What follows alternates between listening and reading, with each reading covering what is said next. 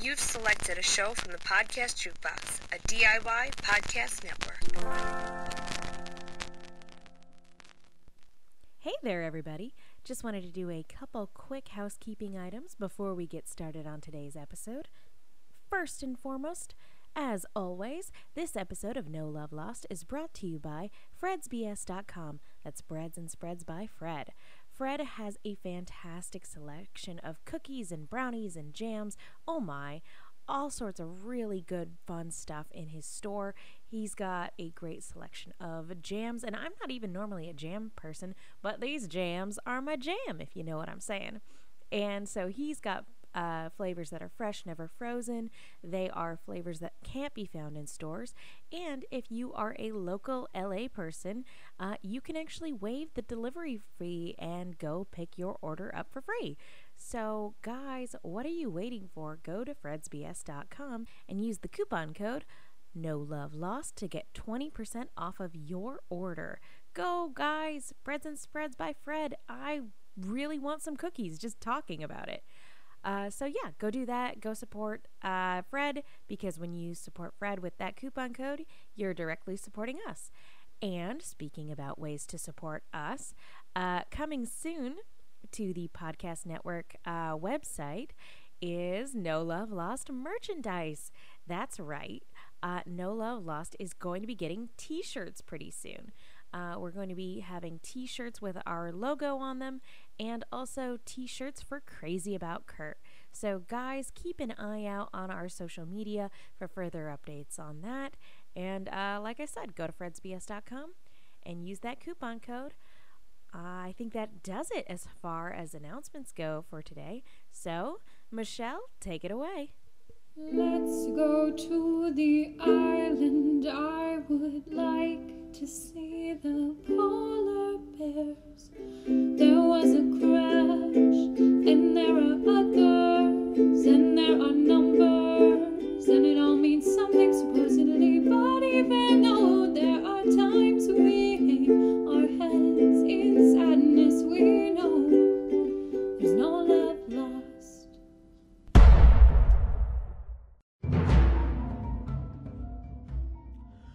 We had to go back. That is 100% debatable. Well, there's the door. Wait a minute. There's been a front door this whole time? Welcome back to No Love Lost, the podcast in which I explain to Megan why Lost is the greatest television show in the history of the galaxy. I'm Will Link, with me as always, Megan Salinas. Hey guys. and we're here to talk about Season 2, Episode 3, Orientation. This episode is written by Javier Grillo Marachucha, the guy whose name I can never pronounce. Our good buddy Javi. And Craig Wright. And directed by Jack Bender, the greatest of all Lost directors.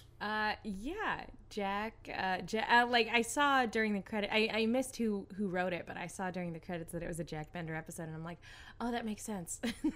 Now, this episode to me is notable for two reasons.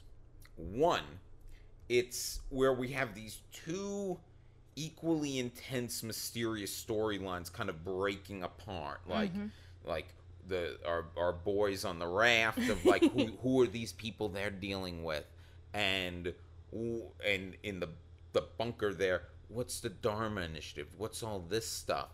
The other reason I think it's notable is because I wonder, is this the episode where things start to go south for Megan's opinion of Lost?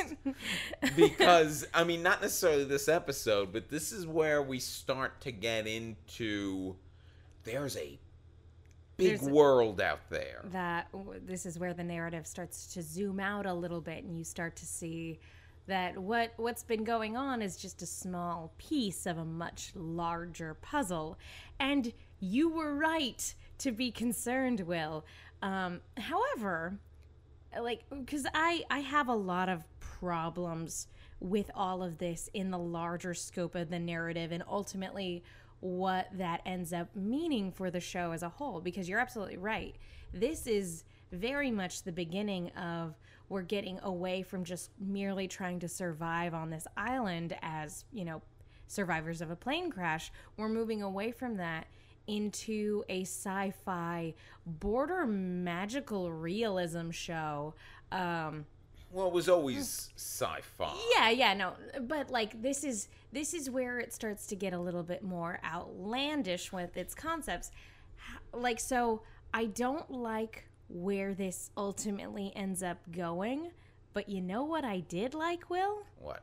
The episode. Oh, see, good. Like this was, and it doesn't surprise me that Javier was one of the co-writers on this, because and we were actually having a discussion sort of aligned with this before we started talking. You want to know why I like this episode, Will? Why? It's an episode of The Twilight Zone.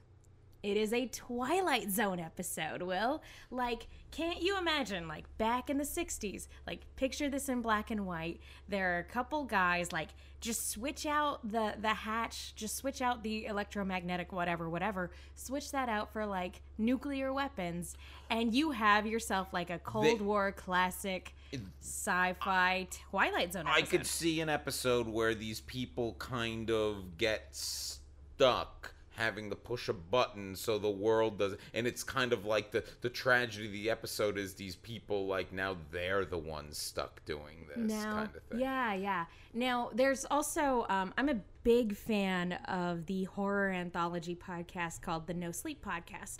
And I believe it was one of their Christmas episodes a couple years ago. And I wish I could remember the actual name of the episode.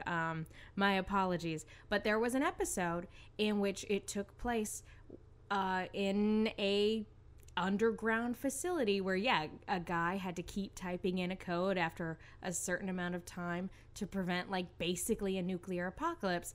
And same scenario. He didn't know whether or not he was actually averting the end of the world, or if it was all an experiment just to see what he would do under these particular conditions.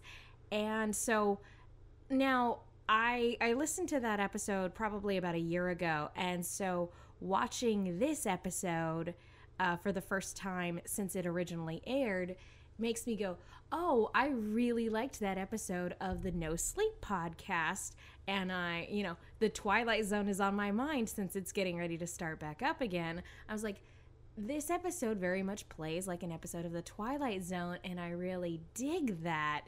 However, it's an episode of the Twilight Zone. It doesn't necessarily mean it's an episode of Lost, though, or at least Lost as we knew it in season 1. Well, this is a turning point. Yeah, this is the big turning point for the series, really. It's fitting the name is orientation, because it has to reorient us to, like, this is where we're going to go from here. We're changing things. We're shaking things up. And yeah, that Twilight Zone episode of now, they'll always be pushing that button, but they never know whether it's real or not. But they can't take the chance. Can't you just imagine, like, Rod Sterling's narration over, like, at the beginning and the end of this episode? Like, you could, like, tell me it's not perfect. It's perfect. It's good. Let's get into it. Let's start with the flashback, as we tend to do when we can. Locke is in a support group. I was going to say, did we get the name of this support group? Because it's a very specific support group. Yeah. It's like the people who have been betrayed by their parents support group? Betrayal Anonymous? I don't know. And obviously, I don't want to invalidate anybody who needs the help of a group like this. But whenever I see a group like this, I think of, like, grief counseling or Alcoholics Anonymous, substance abuse sort of thing.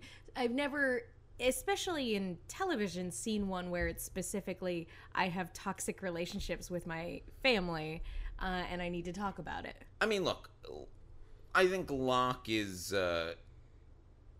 it's one of those cases, he explodes at the people in the group. This woman's complaining like her mother stole $30 from, and he explodes at the people in the group. And it's one of those cases where, like, Locke's 100% right and 100% wrong. Both Like, of those it's- things. Yeah, John Locke's really good at being both 100% right and 100% wrong I mean- at the exact same time. I mean, that's his MO, and it was his MO before the island, because that's honestly the problem he's having here, is because all these people, their feelings are valid, and course. they that $30 thing probably comes from a whole other place. Well, it's clearly because it stems from her mother being an alcoholic, and Yeah. that is a serious issue. And then Locke's like,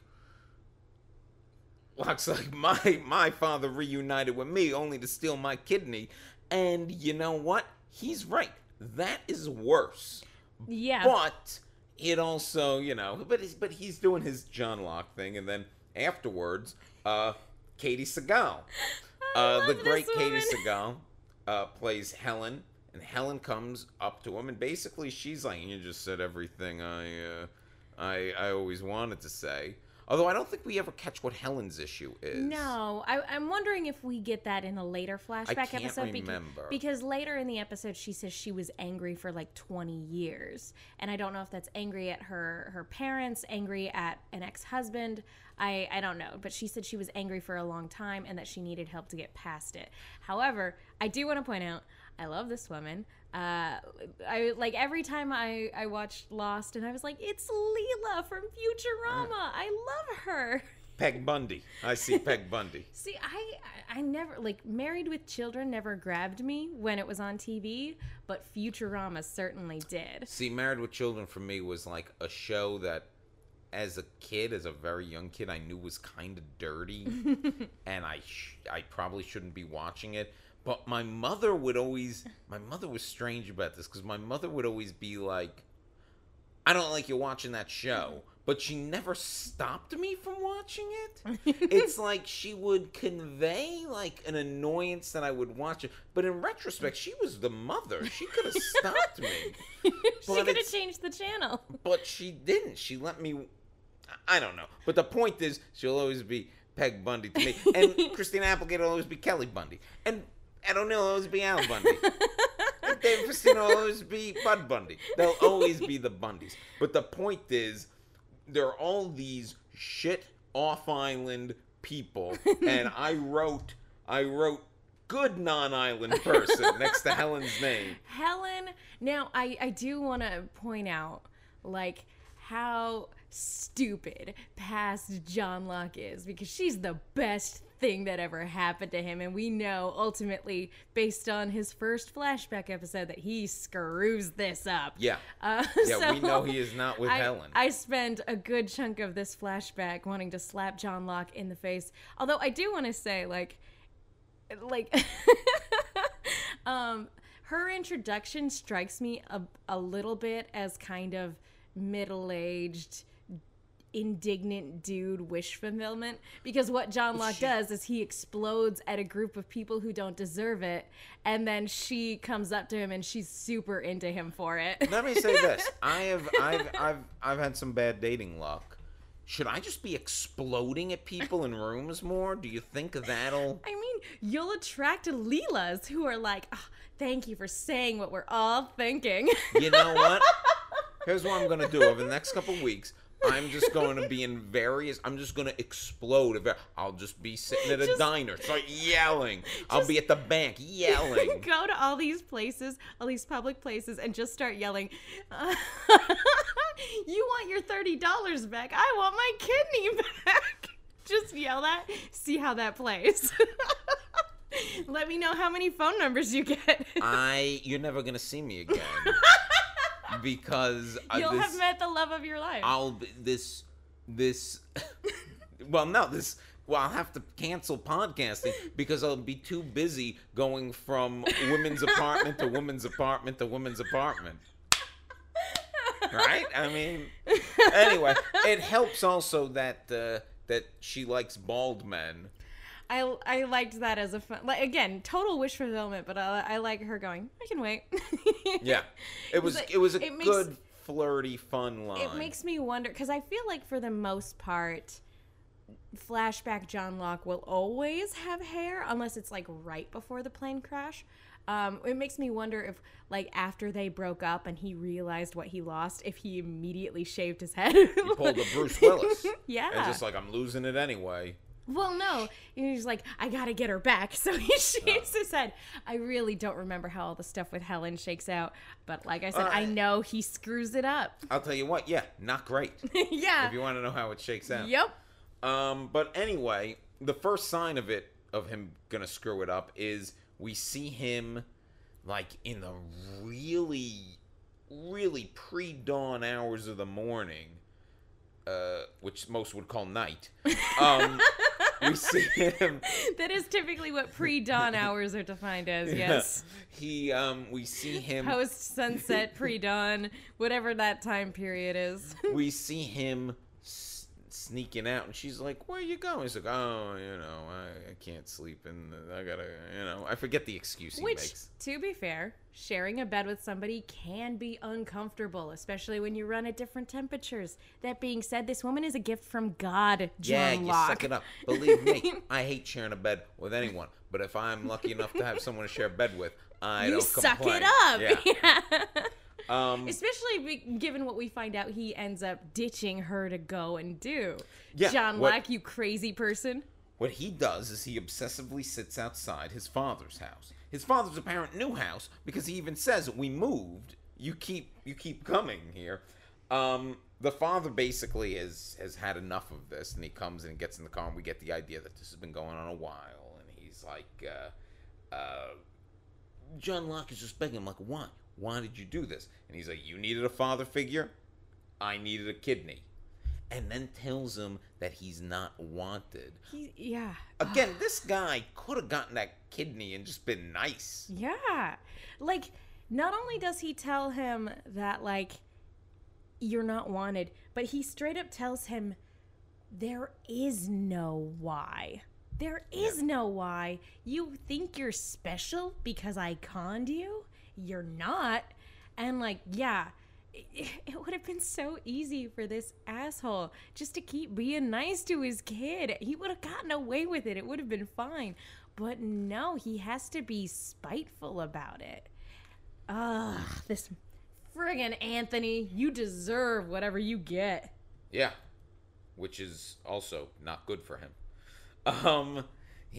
Nobody meets a good end.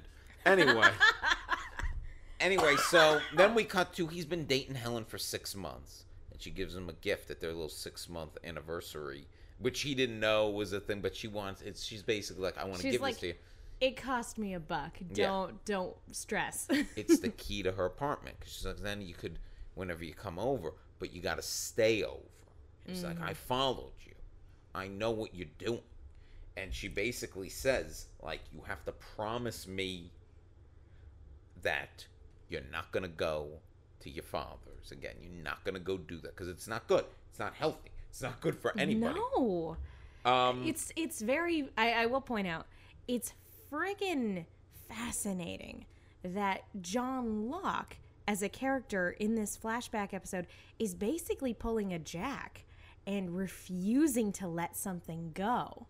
Like, Jack's big problem in both a lot of his flashbacks and a lot of the stuff on the island is his refusal to let things go and his fear of failure. And that's what, like, is kind of manifesting here for John Locke, is he's refusing to let what his father did to him go, which, granted, it's a terrible thing. He did a terrible thing. Anthony is a terrible person who did a terrible thing.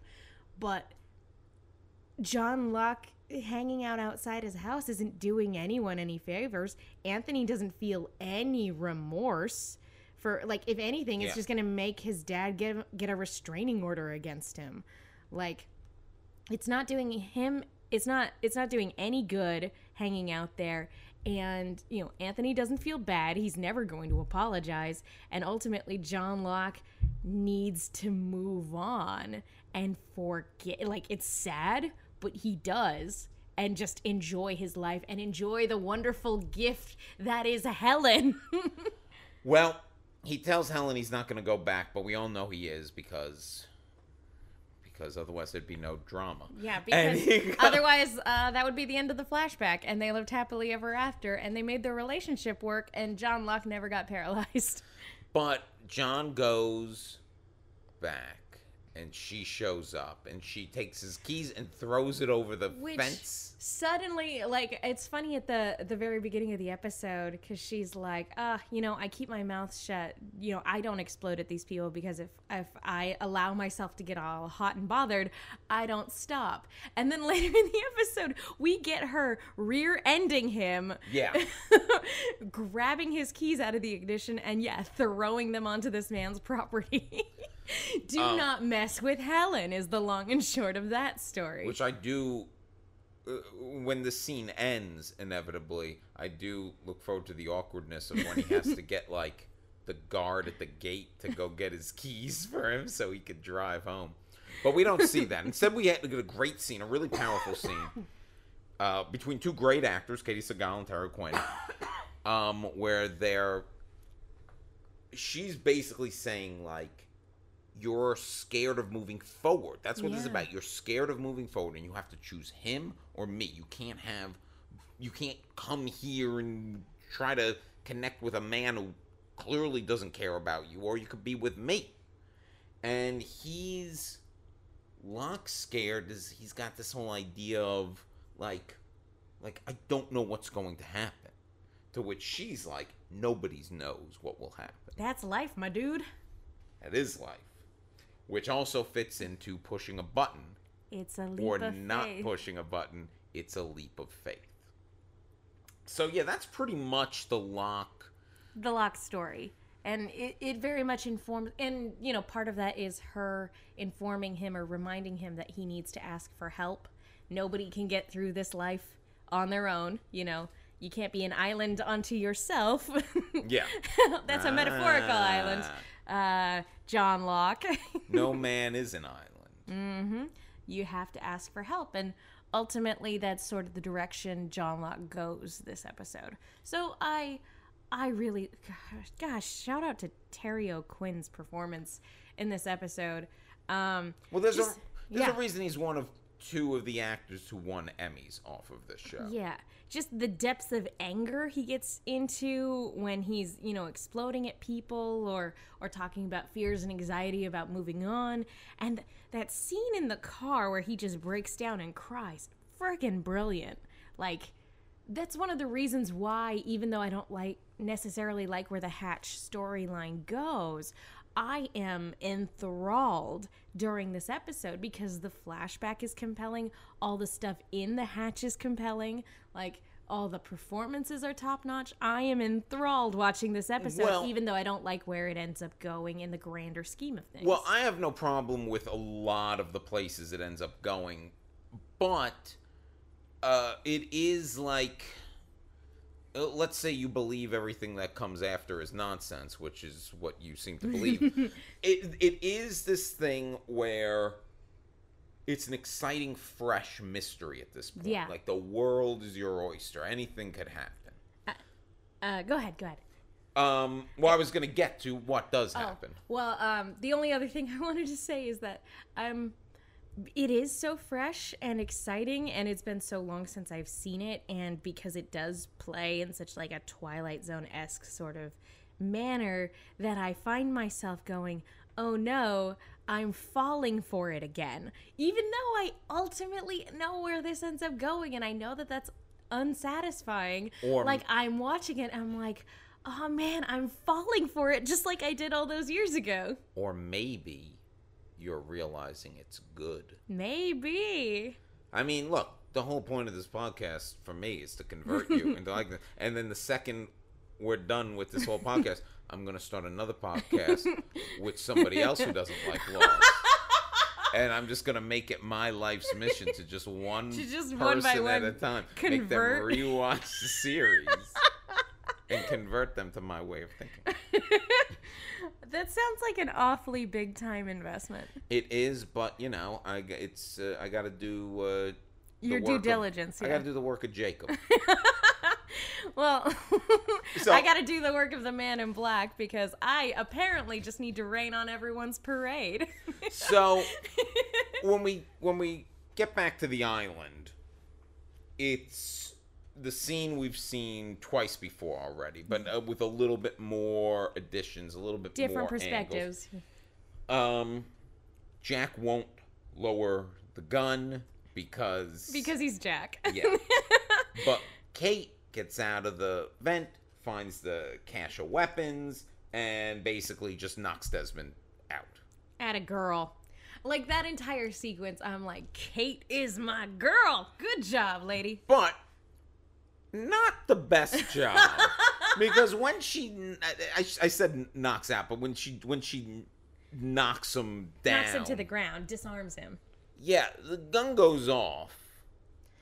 Very dangerous, yes. And because in the captions it goes gun ricochets, and I was like, ah. Yeah, bullets are ricocheting around this hatch, and it hits the computer that is apparently used to keep the world from not being destroyed. And Desmond looks at it terrified and is like, we're all gonna die. To be fair, Desmond, if you didn't want to run the risk of shooting this computer, maybe you shouldn't have held someone at gunpoint right next to the computer. If you don't want your computer shot, don't have guns next to the computer. It's common sense. We also, in this moment, because now Desmond wants to go fix the computer, but Jack is being a real crybaby about all this. I was gonna say pill. He was like, no, you can't get up and fix that computer. I'm not gonna let you fix it. I want answers, blah, blah, blah. Okay, now, here's the thing. The idea that this computer prevents the world from ending is patently ridiculous. Mm-hmm. However, there are a lot of weird things happening. Yeah. And I believe that I would err on the side of caution, being, let the guy fix the computer. Which I know seems insane, but, like, I'm not saying I wouldn't question it, but I don't think I'd be as much of, like, so, like, down the line as Jack. Well, the thing is that at this point, Jack recognizes this man. Yeah.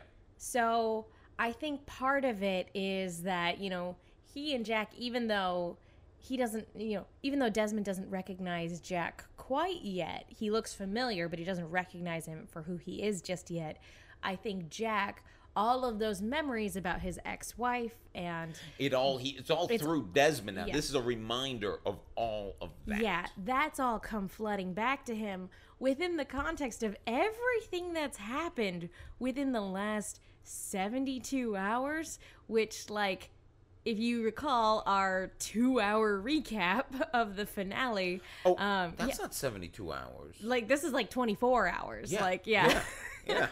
Well, I'm including, like, when Rousseau walked up and, like, the stuff that right was before. all one day. This is all one fucking day, man. This has all been one day.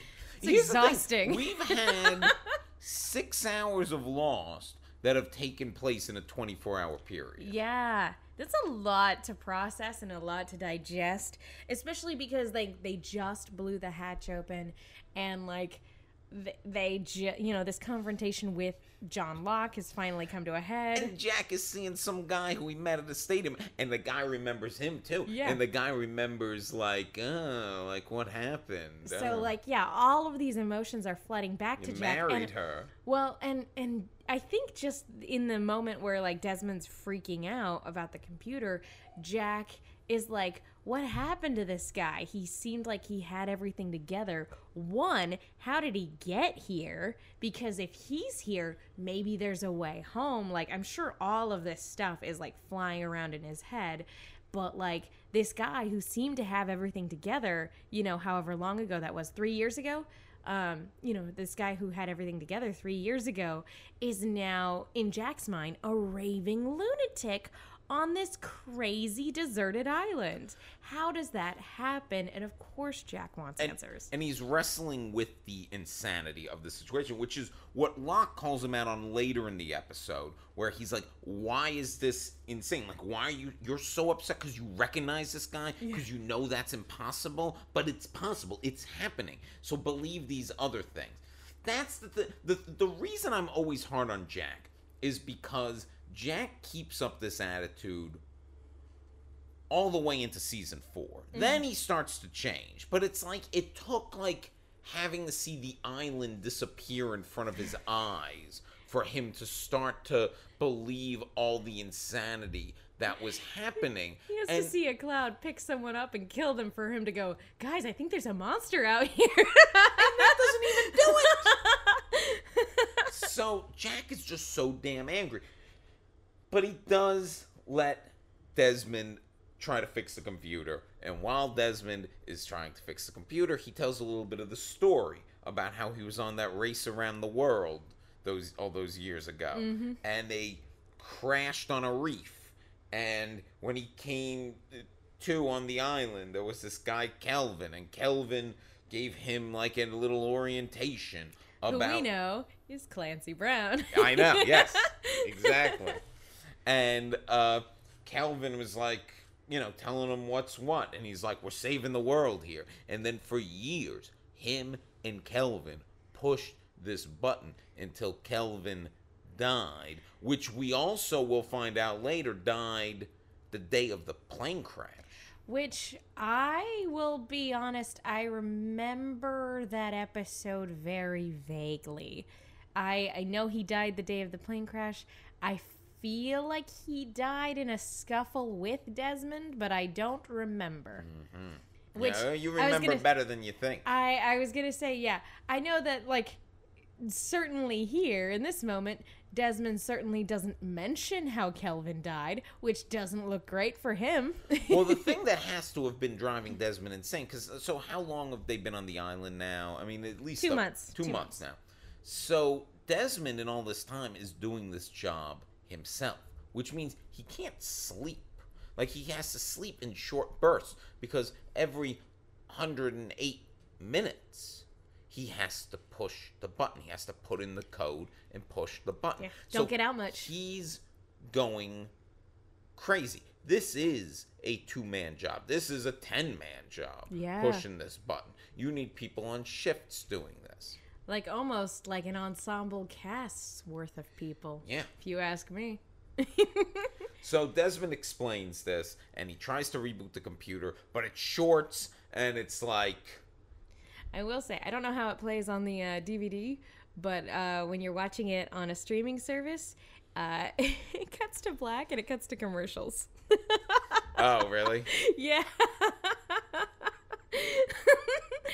Like, I'm not fond of the commercials I get on Hulu, but like it goes the explosion, it cuts to black, and then it goes to commercials, and even watching it in that regard, I was like, ha, nice. But Desmond has told them about an orientation film. Like on, what was that, Super 8 microfilm? Yeah, 16 millimeter. Something along those lines. I was expecting the bad guy from Sinister to pop up in the video and turn his head towards the screen. So, this is the first time we really see anything about the Dharma Initiative. And there's a lot of things set up in here that are a history of the Dharma Initiative that on this rewatch of Lost I'm going to be curious about. Well, let me talk a little bit about what's in the video. Go for it. Hit the bulletin points. points. First of all, it's for the orientation for station number 3, the Swan. And it is 3 of 6. So are there 5 other hatches? We don't know. Sorry, I'll let you go through the info. No, but I was debating whether to make a snarky comment of, but yes, there are. So we see a man, Dr. Marvin Candle, who later will be named Dr. Pierre Chang and be discovered to be the father of Miles, who is someone who will show up on the show on a freighter in season 4 who can commune with the dead, but that's neither here nor there. You just said a lot of things. All I know is that the guy in this video will go by many names over the course of this series because he keeps popping up in informational videos. He's usually pretty good at giving us an information dump. He actually in season 5 becomes like a flesh and blood character, like an actual person. Yeah. Thank you. Time travel ? So they tell a little bit of the history of the Dharma Initiative. They talk about the DeGroots, who wanted to basically start this large-scale social science experiment that deals with, zoology, like all these different ologies. Have you ever played any of the BioShock games? No. The way the Dharma Initiative is described in this particular video about a place where you could pursue science and other sort of ventures, scientific ventures, academic ventures. You could go through all these different things without the restrictions of, like, say, governments. It sounds very similar to Andrew Ryan in BioShock wanting to set up his sort of utopia that's free from the confines of government and religion and all this other stuff, which that whole game and Andrew Ryan, all of that is basically a very critical look at, like, Ayn Rand's Atlas Shrugged.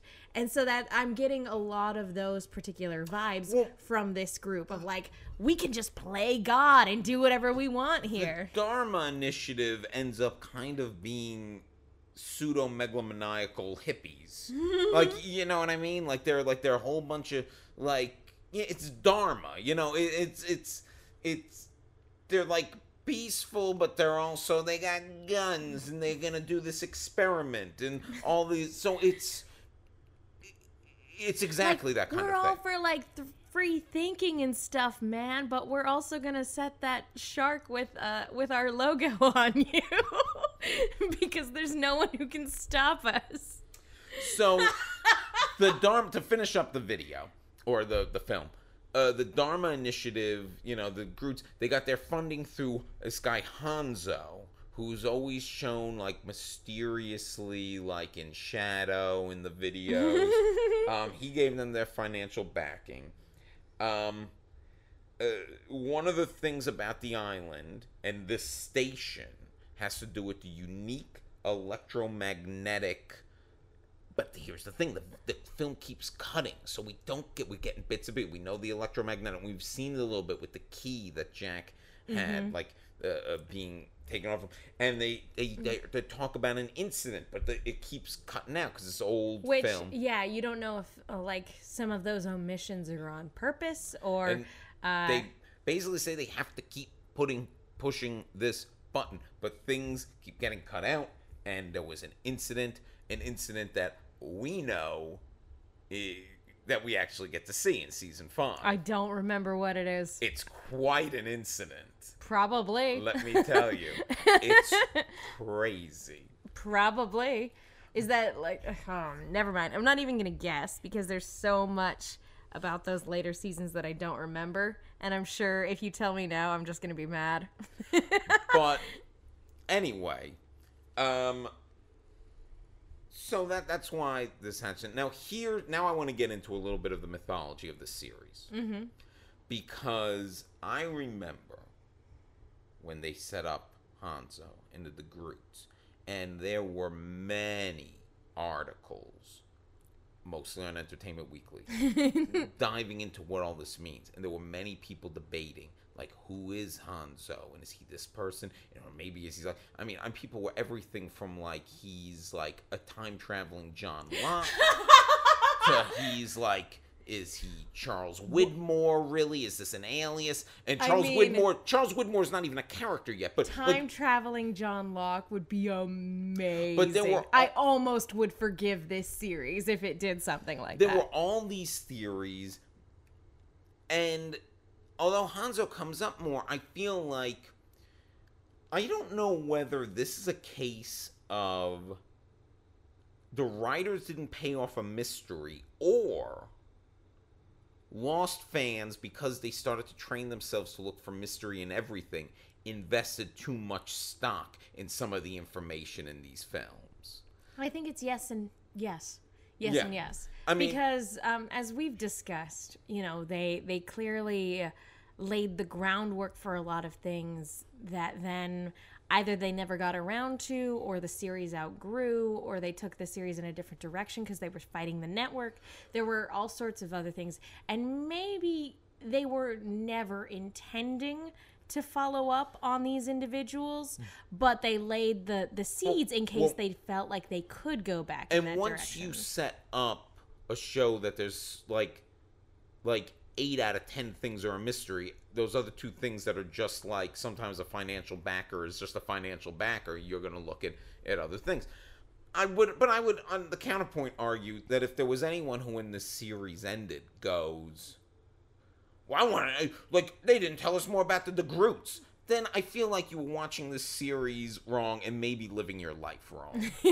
Like, if you were holding on to, like, there are certain things, I think, look, polar bear is a big thing. There are polar bears running around. I get someone wanting a little more polar bear closure because the polar bear is such a big, dramatic thing. But there are certain things that, like, well, people gotta let go. Now that I've made the BioShock comparison, I would absolutely love for Jack or Booker DeWitt to just stroll into the Dharma Initiative with all their vigors and just light the whole thing on fire. That's just me. I would love to see Booker tear up the Dharma Initiative. So, we watched this film, and I mean, we're not going to get more answers than what I just said in this episode. Which, again, to be fair, you could just write this off as like, okay, that was just the exposition that we needed, or you could critique it and go like, well, this never got paid off, those characters never got developed. Both, I think, viewpoints are equally valid, I think, in this regard. There are going to be more films. There are going to be films that come together and connect with other films. There are going to be missing pieces of films. The next 2 seasons, there are going to be a lot of films. And we will be here to talk about all of them. Maybe I'll feel differently about the DeGroot and Hanzo thing later on. Like, maybe I will find it frustrating that as we get more videos and as we get more development with the Dharma Initiative, that they don't really come into play. I feel like they ended up setting up other people like Widmore as bigger antagonists. And maybe rightfully so, because he's maybe a better villain. Now, film ends, and Locke says, we're going to need to watch that again. And Jack does not want to, because Jack thinks the film is garbage. And in my notes here, I wrote, Jack thinks the film is garbage, ... like Megan. Because I assumed this would be the part where you were like, this is everything I don't like about Lost, and Jack is right. That film is garbage. But you maybe not anymore, or at least not for this episode. Well, here's the thing, is that like, in the context of this episode, it's fine. It's exposition. You know what it is, Will? It's an explanation for a mystery that was set up in season 1, because like, or at least at the very beginning of this season, because I don't remember if we ever saw the Dharma Initiative logo in season 1. No. Well, again, it's something that we immediately had questions as soon as we saw the Dharma Initiative logo, and this was an immediate payoff for that, and we don't get a lot of exposition dumps like this on Lost. So in the context of this episode, it told us so much about the island. It explained why there was a hatch. It explains that there were experiments being run on this island, which could explain the smoke monster. It doesn't, but it could. It could explain a lot of the weird stuff going on this island. So this film, just on the surface, I don't have a problem with, and I especially, even though I side more with Jack in terms of like, if I were to see this at face value, I would take it as, okay, that explains a lot about the place that we're on. I would side with Jack.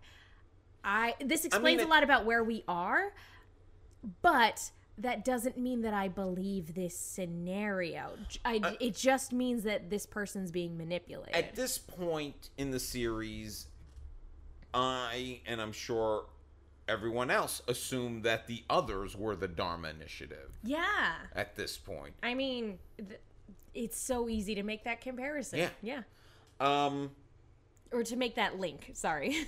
So, Desmond is starting to panic. They're not going to get the computer fixed. Locke has the idea of, we could get Sayid to fix it. Sayid could fix anything. And you could see the look on Desmond's face, like, how many fucking people are there?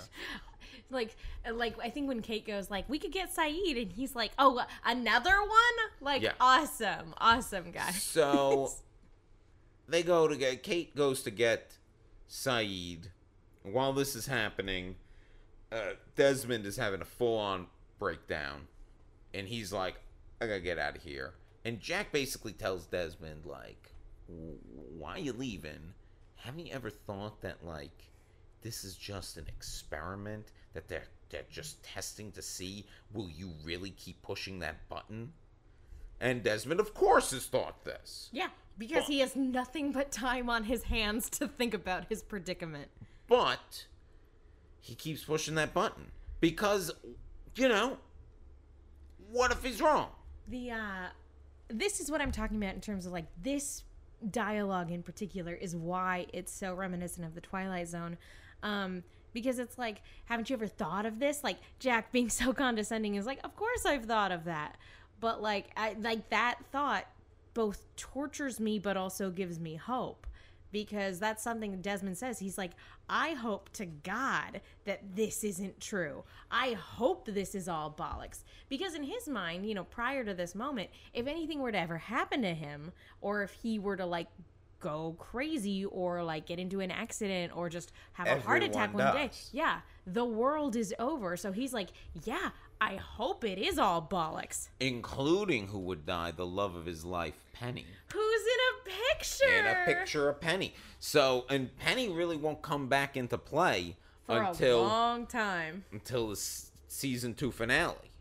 Yeah. When we get more about Desmond. But Desmond is like, I'm out of here. He grabs some stuff and runs. Then Jack is like, Locke, I'm out of here too. Wah, wah. I gotta go chase that crazy man. So because I have some emotional baggage I need to work out. So let's do the Jack Desmond stuff first. Jack chases down Desmond, and Jack's being a real asshole here, if you're asking me. Because, like, just like why?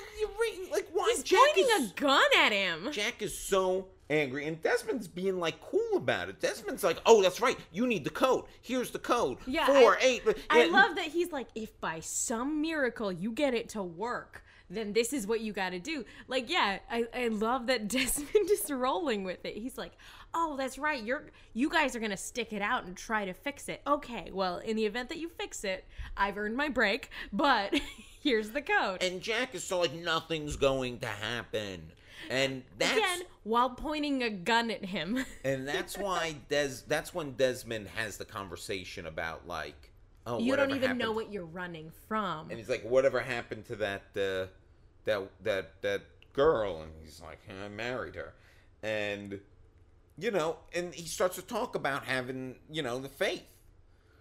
So Desmond runs off. Jack's left with all. He's like, oh, I just love that moment of like, oh, you're not married to her anymore. Well, this is awkward. See you in another life. Yeah.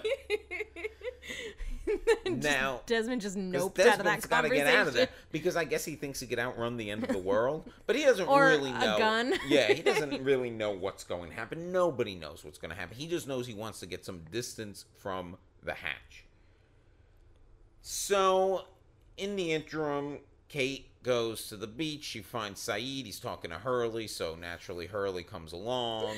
I love Hurley, too. And Locke himself is trying to fix his computer. It is not working, and he's having his own breakdown and his own crisis of faith. What am I supposed to do? Which, if I'm not mistaken, harkens back to when he was initially outside of the hatch and the light came on. He's yes. like, what am I supposed to do? He is a man desperate for answers. Even though Helen in the past gave him all the answers he'd ever need. And he threw it away, you idiot! But yeah, as a man of faith now, he finds it exceedingly difficult to have faith when you don't know what you're supposed to do next. But just when he has that crisis of faith, Sayid to the rescue. Sayid comes in, he's trying to fix the thing. And he's like, don't you have questions? He's like, of course I have questions, but there's a countdown timer and something that needs to be fixed. You'll fill me in later, I assume. Sayid, MVP of this episode. Sayid, yeah. And that's actually a great line and a great attitude to have about the whole thing. Like, I'm going to get this job done because, yeah, I'm in a room with a counter. Who knows what happens if it goes off? So, and they're trying to help him. They're looking for the breakers and stuff. And I love this. It's the team working together. Locke has to ask for help, and it's on a much smaller scale than what we get sometimes. But it's this group of people having to work together to make sure that the hatch doesn't explode ? That the world doesn't end ? We don't know, but they have to get it together to push this button.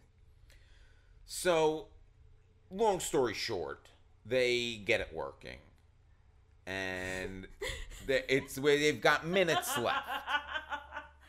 Oh, this was infuriating. And Locke is starting to type in the numbers, but he's having trouble remembering them.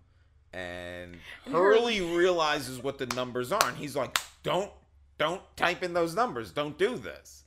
And Locke's putting them all out, and he's like, "Oh, there's one more." 32. 32. And Hurley, you know what? You do you, man. Yeah. Because Hurley knows it's the wrong number, but then Jack comes back, and he goes, "It's 42." Because Jack, whatever Desmond said to him, made Jack believe just enough that maybe we should push this button. And he goes back in, because the coincidences, the conversation, like everything's like, so he comes in, and Locke's about to hit execute. And then he's like, no. It's got to be you, Jack. It's got to be you. Oh, my God. He wants him to do it. And part of the reason is, and this is both.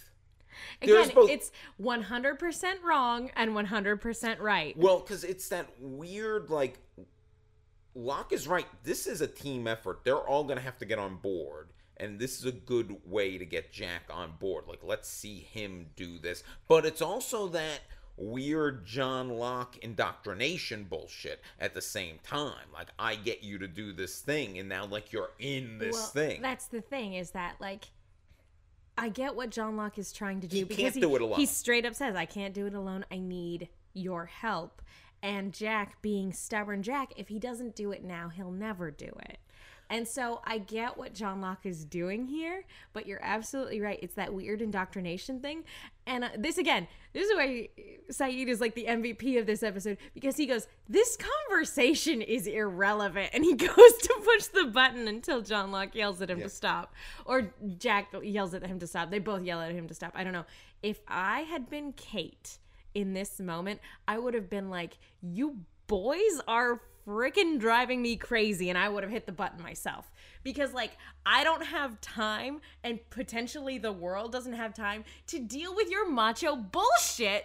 One of you press this button. I don't care who. Okay, you're not gonna do it, I'll do it. And there's also that would have been Kate taking pro tag status back. That would have been amazing. There's also, but but I mean, dramatically, as we know, it has to be this, because it comes down to these two guys always with this conversation about faith. And because Jack usurped her protagonist status. So it would have been Kate fighting with Locke. Yes. But then maybe I'd be like, oh, Kate's always, I'd have probably all the same problems I have. She's so bossy. Well, so what that would be. But you know what the thing is, if Kate had been Jack, I'd probably be like, Kate problems. Honestly, like if Kate had stayed the protagonist, it would have been a very different show. Yeah. Because Jack and Kate are very different characters. You can't substitute Jack for Kate and Kate for Jack. You just can't. They're two different people. So the entire direction of the show would have been altered. I think it would have been less of man of faith versus man of science, and it would have gone in a different direction. It would have been more of like that convict with a heart of gold looking for redemption. We don't even know how they might have changed Kate's character, though. No idea. So anyway, there's the sorry. great exchange where Jack is like, why has it always been so easy for you to believe? And Locke yells back, it's never been easy. Yep. It's a leap of faith. And this is the lesson he learned from Helen. Helen would tell him to push the button. Like, I don't know, maybe he should have taken other things from him, but this is the thing. Yeah, it's funny how he cherry-picked his lessons, isn't it? And Jack pushes the button, and you're in the cult of Locke. Yep. And now The counter resets. the counter resets, and you've got a whole season of button pushing now. Everyone's going to push that button. Hurley's going to push that button. Michael's going to push that button. Kate's going to push that button. Everyone's going to push the button. Which is, again, Mr. why... Echo's going to push that button. Which is why, again, I think this works much, much better as a one-off Twilight Zone episode than it does as a major plot point in this series. Again, I'm only talking about the context of this episode. This is phenomenal storytelling. This is super compelling, and it's super well executed. In the context of an entire season's worth of drama, I kind of feel like, it's season 2 of The Walking Dead all over again, where it's like, why are we still here? Why are we still on this farm? That's the way I feel about the first half of season 3 of Lost. Not the second half, but the first half of season 3 of Lost. It's the one time you'll have me on that when Jack, Kate, and Sawyer for half a season are basically separated from everybody. I'm fairly certain that once we get to season 3, I'm gonna want to flip this table and please don't do that. This is what I'm gonna say. This is where the computer is. Yeah. Don't do that. The computer where we have to push the button to record we have to hit the red button to record this podcast. I'm gonna force you to hit the save button after this episode. Be like it has to be you. You're the one who has to do it. Why do I have to do that? Well, I do that enough for my other podcasts. One other thing I'd like to point out about the computer, before we get into the B story, which actually we still have the B story to talk about. Oh yeah, I guess we do.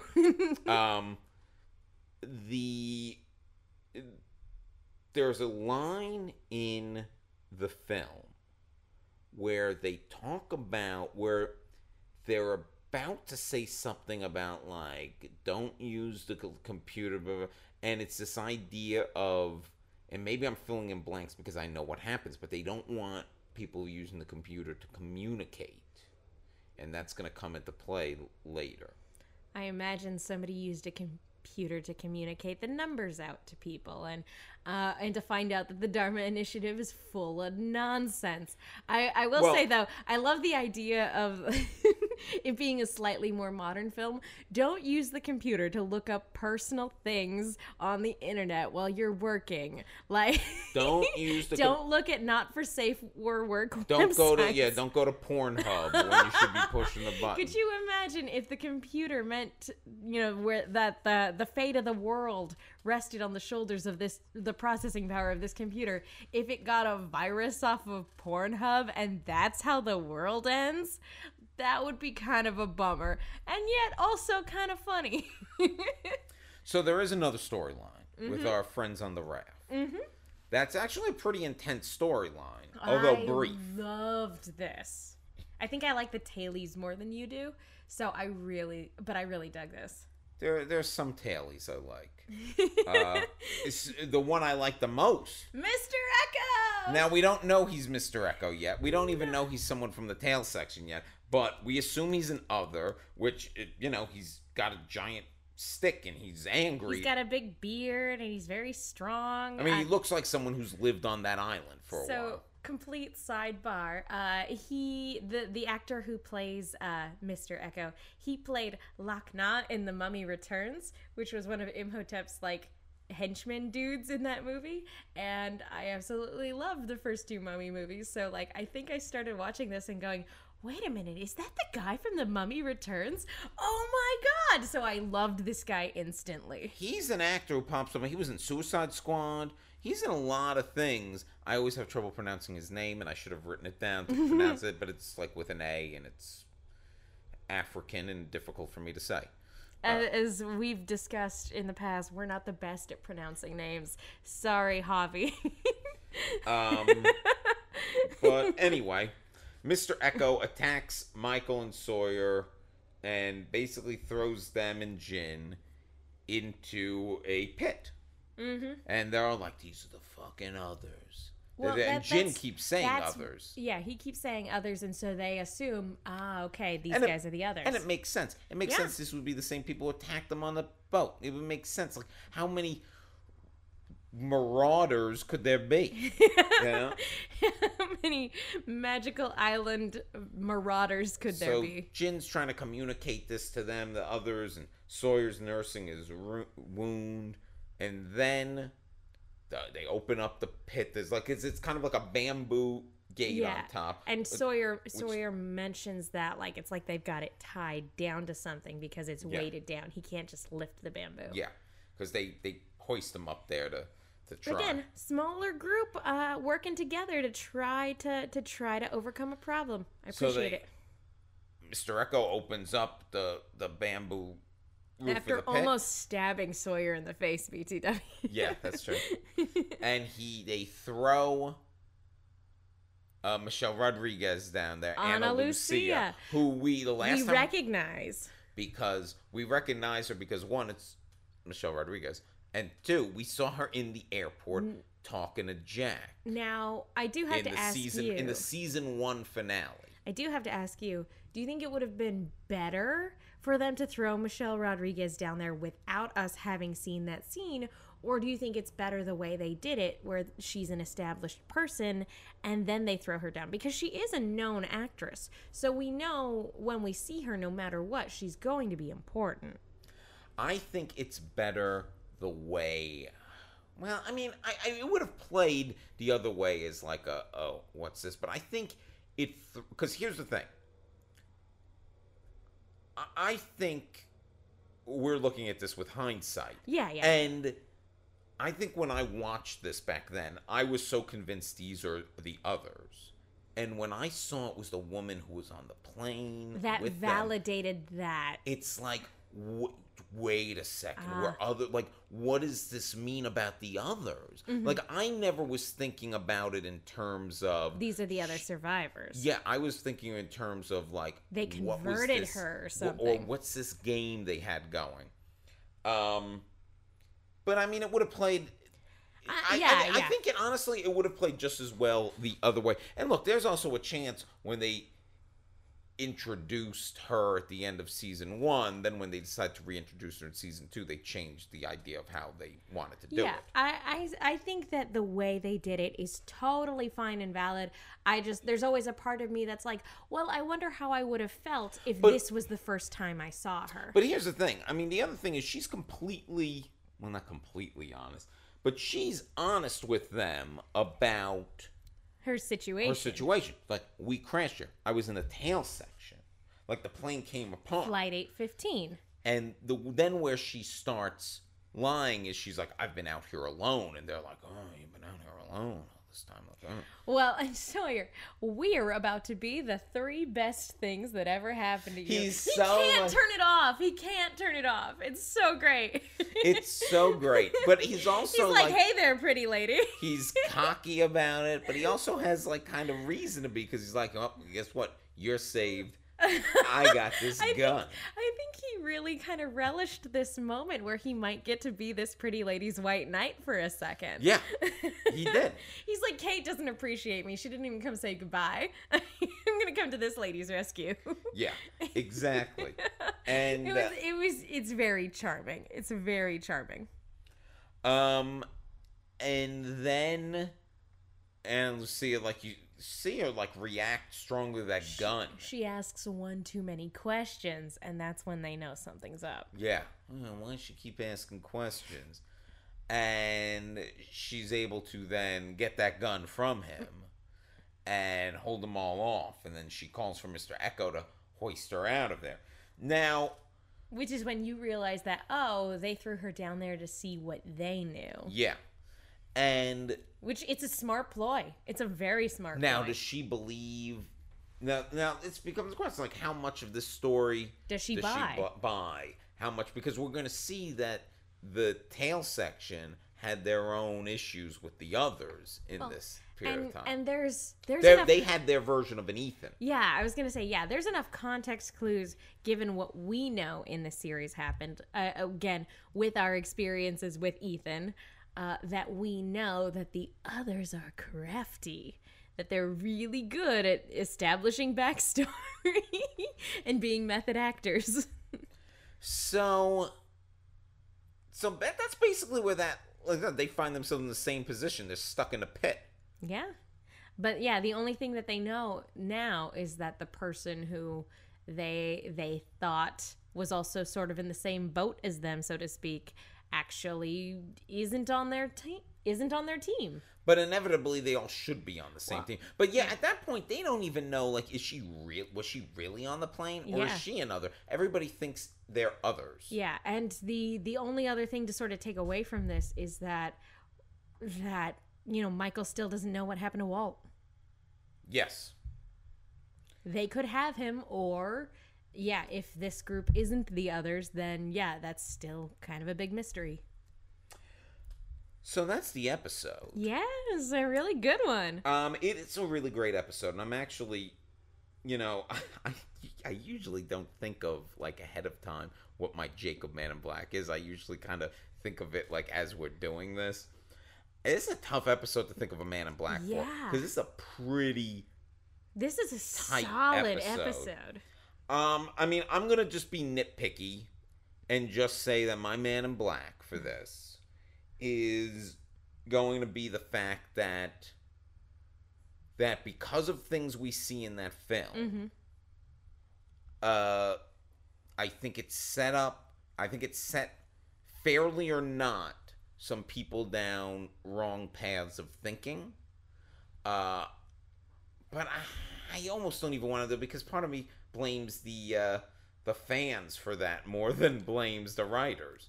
So, but that's like, I don't know. I'm having trouble thinking of anything else I might dislike. This is a really solid episode, and it's funny to hear you actually come up with a Man in Black that sounds like a Man in Black I would have in terms of, like, hey, this is a thing that never got set up. It's nice to be on the other side. I have a hard time coming up with a Man in Black too, because, like, when I think of, like, a Man in Black for this episode, I'm like, the acting is solid, the directing is solid, the writing is solid. There's so much good in this episode that I'm also leaning towards more of a meta commentary Man in Black of, like, I don't like how all the Hatch stuff ends up shaking out, especially because I kind of feel like some of it gets retconned later on. When we find out more about the island and more about, like, Jacob and things like that. Or not necessarily retcon, but hand-waved. But I guess if I were to, just for the sake of being different, so that we both don't have meta-commentary stuff, I'm going to say, John Locke, how dare you not worship the ground that Helen walks on when she walks into your life? My Man in Black is going to be John Locke not appreciating the wonder that is that woman. I mean, my Man in Black could have easily been, Jack, why are you so angry? But I feel like we've been down that road before. If every episode where your Man in Black was, Jack, why are you so angry, or why are you so stubborn, I'm fairly certain that would be your Man in Black in, like, 80% of these episodes. What's your Jacob then? There are a lot of good things in this episode. I will probably go with just, I've said it a million times now. I really just like the Twilight Zone-esque feel of this episode. And again, if it was it's my favorite thing about it, but there are so many good things. I don't want to get too meta commentary. I'm just going to go with Jack and Desmond's conversation about the hypothetically this could all be fake. conversation. Because I love so much of it, I'm going to go with Desmond in general. Because now this is the third episode we've seen Desmond. But I feel like this is where this is where we get to see him be a little funny, a little charming, a little scared, a little action-y. We get to see a showcase of a character who is going to become such a fan favorite, who we won't see again until the season finale, I believe. Yeah. I think with Desmond, with this episode, it's really, really great at showing the charm and charisma of that man we met last season. Very briefly. It comes out in that Jack conversation. Yeah. It's like, oh yeah, this is the same guy. Yeah, this is the same guy. But it's also very clear that that same guy has been alone for so long. That, like, it's that same guy on the brink. And so it's a really good showcase of this guy's personality at this particular point in his life. Like, he's a funny, warm, very, very approachable, charismatic person who is at the end of his rope. And so you get to see all of that. You see the despair, but also the humor and the fun and so much of what makes Desmond so lovable. Well, speaking of fun, I believe next week, if I'm not mistaken, is a Hurley episode. Ooh. So, is that Everybody Hates Hurley? Yeah. That's like the take on Everybody Loves Raymond, right? Yep. And so I think that'll, I think that might be a deserved respite after 3 very intense episodes to start the season. I think that's fair. I mean, and by respite, I mean, you know, Hurley's got issues that are serious, but it's a little, you know. I mean, we get a hint of sort of where his story arc is going this season because he finds that storage room. Yeah. So it's like, oh, this could be an issue. Megan, tell the people where they can find you. You guys can follow me on Twitter and Instagram at TheMenguin. That's TheMenguin. I also do a lot of stuff for Rooster Team Radio on Anchor, so go and check that out by following the Rooster Team on Twitter. And you can follow me on Twitter at The Real Will Link. And you can also buy my book, Crazy About Kurt. It's about 4 teenagers in 1994 Long Island over one night. That night happens to be the day Kurt Cobain died. So yeah, pick up that book. So yeah, there you go. Another episode down. 5 million more to go. And until next time, see you in another life, brother.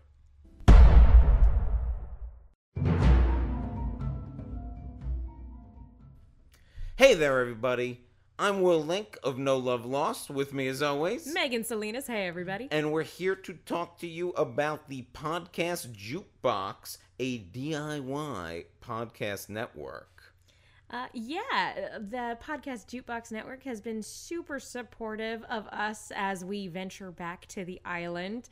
And so we just wanted to take a minute to thank them and to let you guys know that you guys should be supporting the other podcasts put on by this fantastic network. If you are enjoying No Love Lost, definitely give a listen to many of the other podcasts, many of which are far less vanilla than we are. Off the Cuffs, which is kind of the flagship show of the network. It is the BDSM kink podcast that kind of launched this whole network off. You've got the Goth Librarian podcast. You have Being There podcast, a great storytelling podcast. You have the Queers Next Door, also on the network. Proud to be Kinky. Drinks with God. And a little podcast that's close to my heart, Megan. What is that one called? Will Sean Podcast? Yeah. Will he? I don't know. Spoiler alert. Not as frequently as usual. But you should definitely subscribe to all these shows, rate them, listen to them on iTunes. Yeah, definitely. These are all fantastic storytellers. It's so important to be sex positive. So go support these other podcasts. And yeah, if you like us, you might like them. Who knows? Yeah. It makes sense. We're on the same network. So yes, rate and subscribe to all these terrific shows. And don't forget to rate them all 5 stars, and also rate us 5 stars. Yeah, while you're at it, you're listening to us, might as well give us a rating. You're already there. Yeah. Thanks, guys.